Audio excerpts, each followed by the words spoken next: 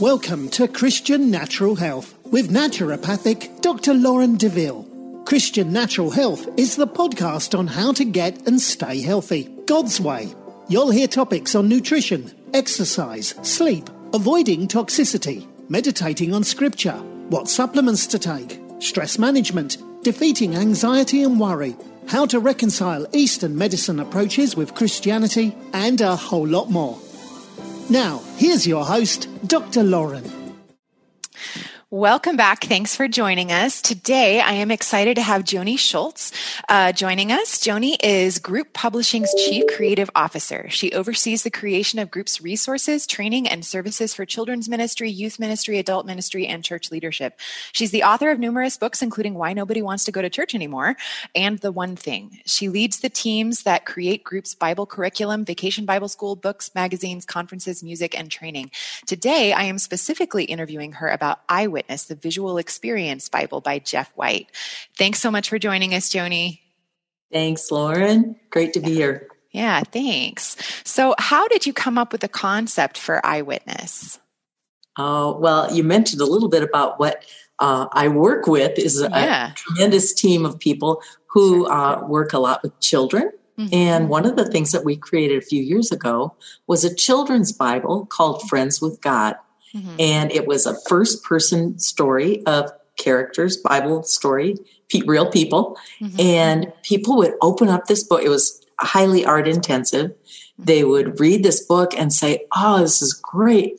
I wish there was something like this for me as an adult or a teenager. Right. And so we took that really seriously, and because we were hearing that multiple times. And so that was kind of the beginning of how we came with the story. So Jeff White also wrote that, and he was an in-house writer with us, and it's a team effort, and away we went. Mm-hmm. That's such a great idea. So I love this concept, especially because I've also been writing a bunch of biblical retellings. So when you guys reached out to me, I was super excited, and I read through this in like 2 days. It's fantastic. I love the art. So tell me about that, actually. Tell me about how the artists approached the design, because it looks like you had artists from all over the world, right? Oh, yeah. Well, in what's this whole project, I think God was in it from the very beginning, because guiding us, we first thought we'd have one illustrator. Yeah. And that really changed. And the more we thought about it, wouldn't it be great to use illustrators that really show different perspectives? Sure. And so we actually began by testing out the concept and having some starts and stops along the way. Sure. Reached out to an agency that we've worked with in the past in New York, okay, who has contacts with global artists. Okay. Amazingly talented people all over the world. Yeah, really. And so they were really, really excited about illustrating the Bible, the best-selling book in history. So we want to be a part of that. And they really helped encourage us too. So we actually sent the illustrators a copy of the first-person story, probably not unlike what you're writing, like make these people real.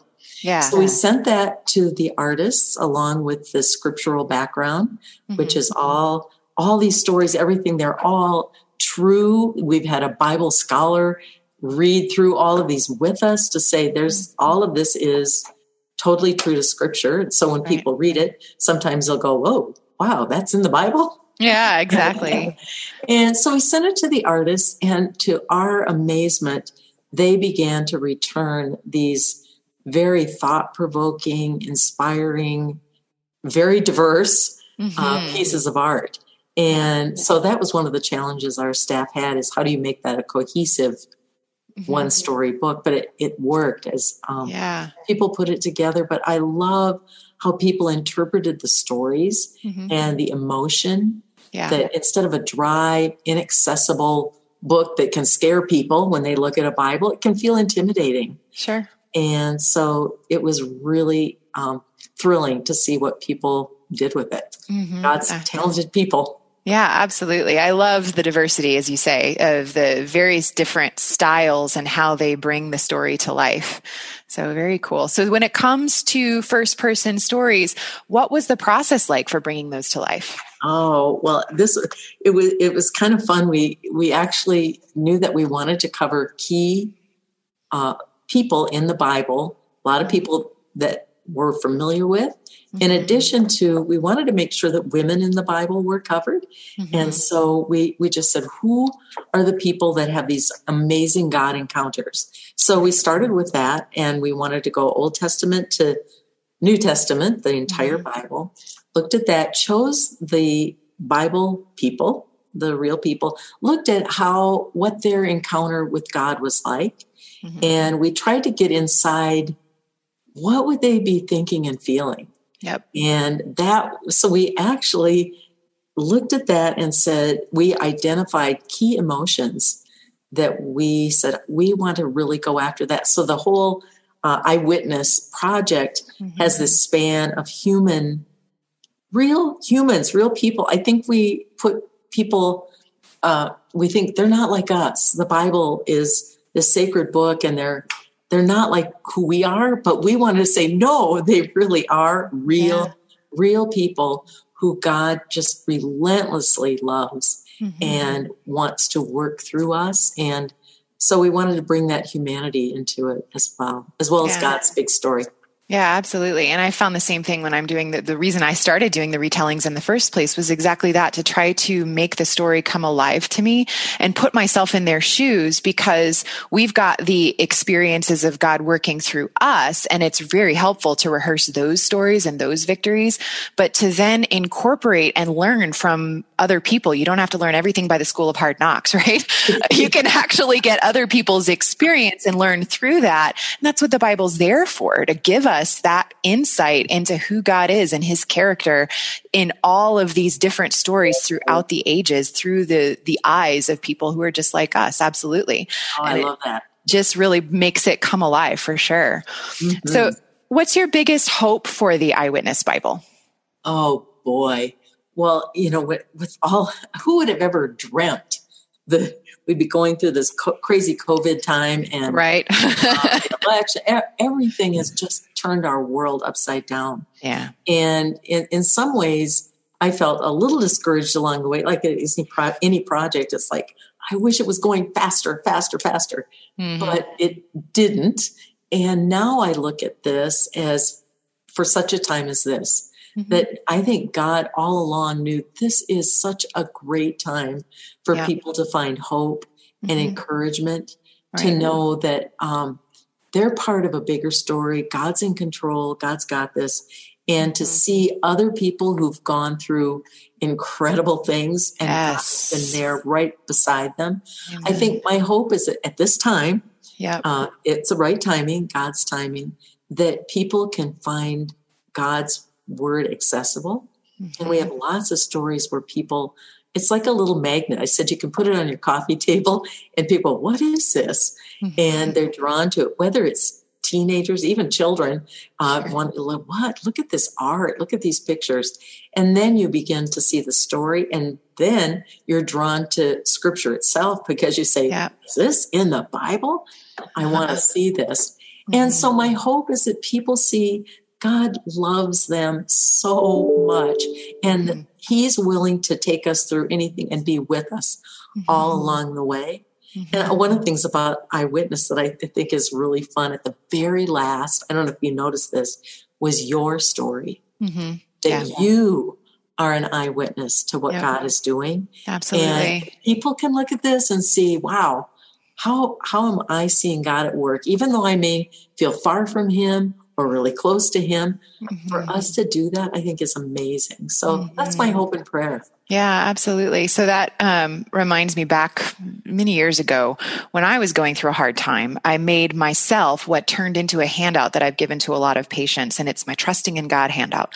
And the first section is write down every single time you can think of where the situation looked impossible and God came through. And then everyone you know where the situation looked impossible and God came through. And then go through all the stories in the scripture where the situation looked impossible and God came through. And then all the verses verses that say he's the same yesterday, today, and forever. He will never change. And then all the specific promises in black and white that you can stand on. And then I always end with the verse in James that says, give thanks in every circumstance because it will make you mature and complete, lacking nothing. And when I wrote it out in my journal originally, it was like 16 pages long. And initially I had to read it 8 or 9 times a day. Every time I started noticing that my mind started going crazy. And then it was 6, and then it was 4 times a day, and then it was 3. And eventually with that one thing, I'd have it, and I keep coming back to it. And I've noticed that with whatever the new issue is, but that's why in the Old Testament, he told the children of Israel over and over again, remind yourself, remind your children, tell them the stories, have the Ebenezer stones so that you can rehearse my goodness. And if you remember that I came through before, why would I not come through this time? And that's what I think is awesome about these stories, because they come to life, they put people in that situation, and it helps them to actually remember, no, he's the same. It's going to be okay. I want that handout. Yeah, I'll absolutely share it with you. It's definitely been very helpful for me, for sure. That is so good to keep perspective, a God perspective. Absolutely. And we're really good at forgetting as human beings. And Amen. God wants us to remember. Amen. Yep. And which of the stories in Eyewitness would you say is the most surprising one, and why? Oh, well, this is hard because a lot of them make me think and refresh my thinking about any of these stories. But there is one that I think was probably one of the riskiest stories that we did, but I love it. And it is a story that we had by Satan. I thought that was very interesting. I was like, that I did not see coming. But the Jesus temptation in the wilderness. Mm-hmm. And I'm thinking I can even share a couple things with that, because it takes people by surprise, and yet it so helps you understand how Satan is after us too. And it's his story of tempting Jesus. But at the end of many of the stories, we have like a devotional thought where the person in the story talks directly to the reader, and there's an eye to eye with Satan. Yeah. And he says, I'm not the bad guy here. What you people don't understand is that it's God who's holding you back.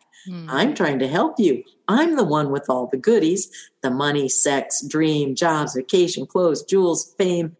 It can all be yours. All you need to do is give me one thing, a little bit of admiration. You don't have to call it worship. I mean, you can call it worship if you want. I won't mind. Look up to me, stand in awe of me, and I can make your wildest dreams come true. Besides, God's gifts are lame. Peace, hope, forgiveness, lame.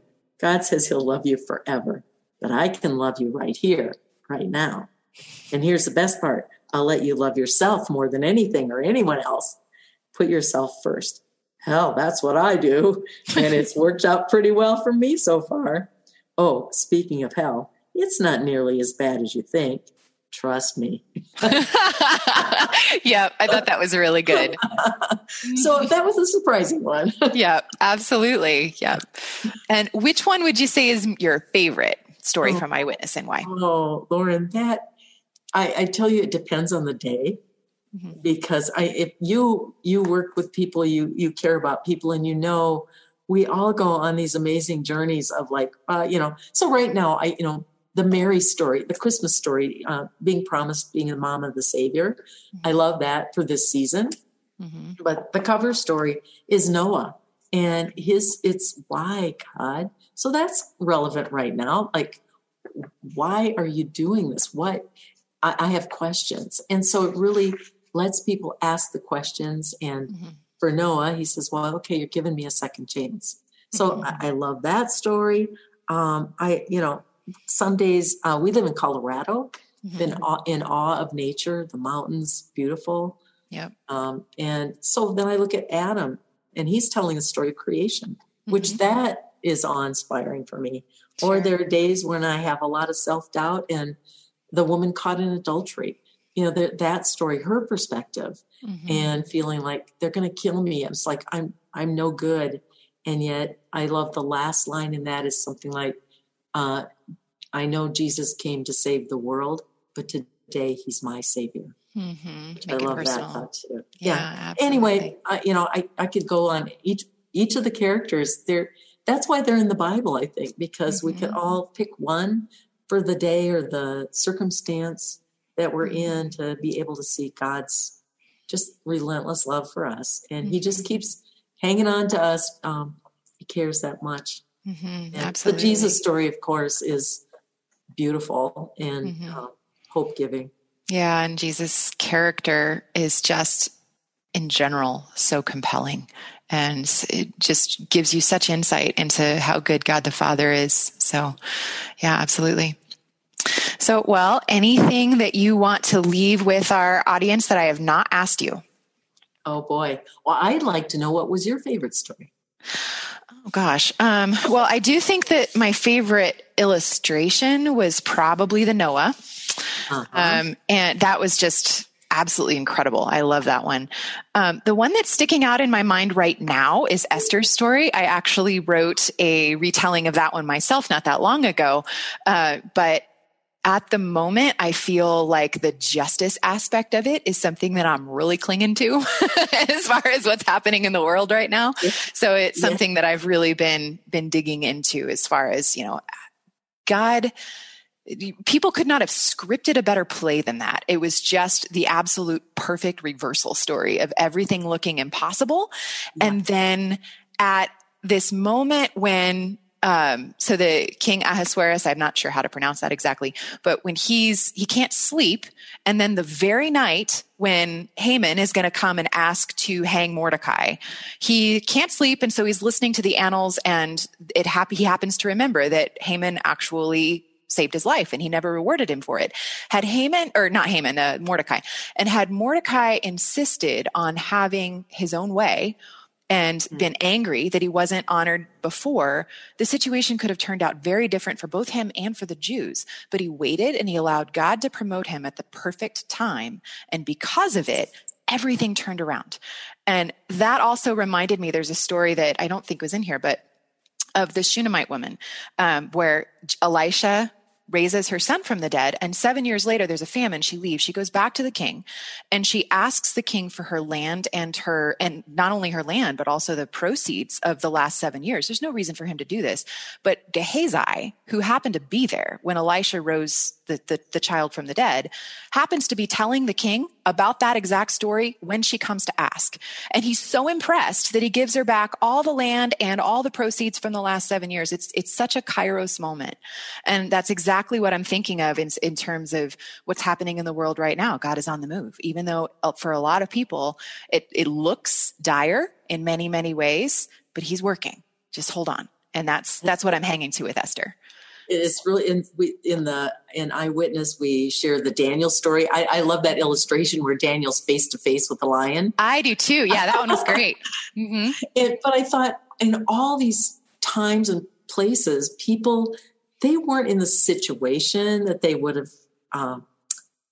wanted or thought, but God worked and worked through them and their faith. And it is so true that I think when people see these people in the Bible like themselves and like times that we're in, it's just really powerful. Absolutely. Absolutely.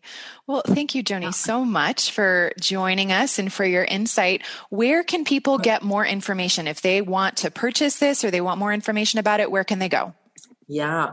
You can go to Amazon. It's an actual bestseller on Amazon. So excellent. Go to Amazon, and it's a great Christmas present. If people want to see more of it and know what we're talking about, the website experienceeyewitness.com. Okay. Experienceeyewitness.com. And it shows all pieces of the art and the whole plan for this. But it is such a perfect gift, and not just for Christmas. I had people tell me, I have a friend who's dying of cancer. Oh, yeah. I really want to bring her hope, and said, I've got to give away my copy. I've heard people say they've got a copy and then they have to give it to somebody else. Right. So it's that kind of book. Parents who have teenagers, young adult teenagers that are really questioning the faith. Right. It's a great gift for that. Absolutely. So not only Christmas, but lots of opportunities. So we can all be givers of God's word. For sure. So I will link in the show notes to both of those, the link in Amazon and also eyewitnessexperience.com for anybody who wants to check it out. It's Experience Eyewitness. ExperienceEyewitness.com. Okay. Yeah, I will put that in there. Excellent. Perfect. All right. Thank you. Thank you so much, Joni. Thanks for listening to Christian Natural Health. This show is run by you, so please write in with topic and guest suggestions for future shows. For more great content, subscribe to Dr. Lauren's blog at www.drlaurendeville.com or follow her on Facebook or Twitter at Dr. Lauren DeVille. If you enjoyed the show, don't forget to share it with your friends and give us a 5-star rating in iTunes. It really helps us to stand out so other people can discover great content as well. Have a great week and God bless you.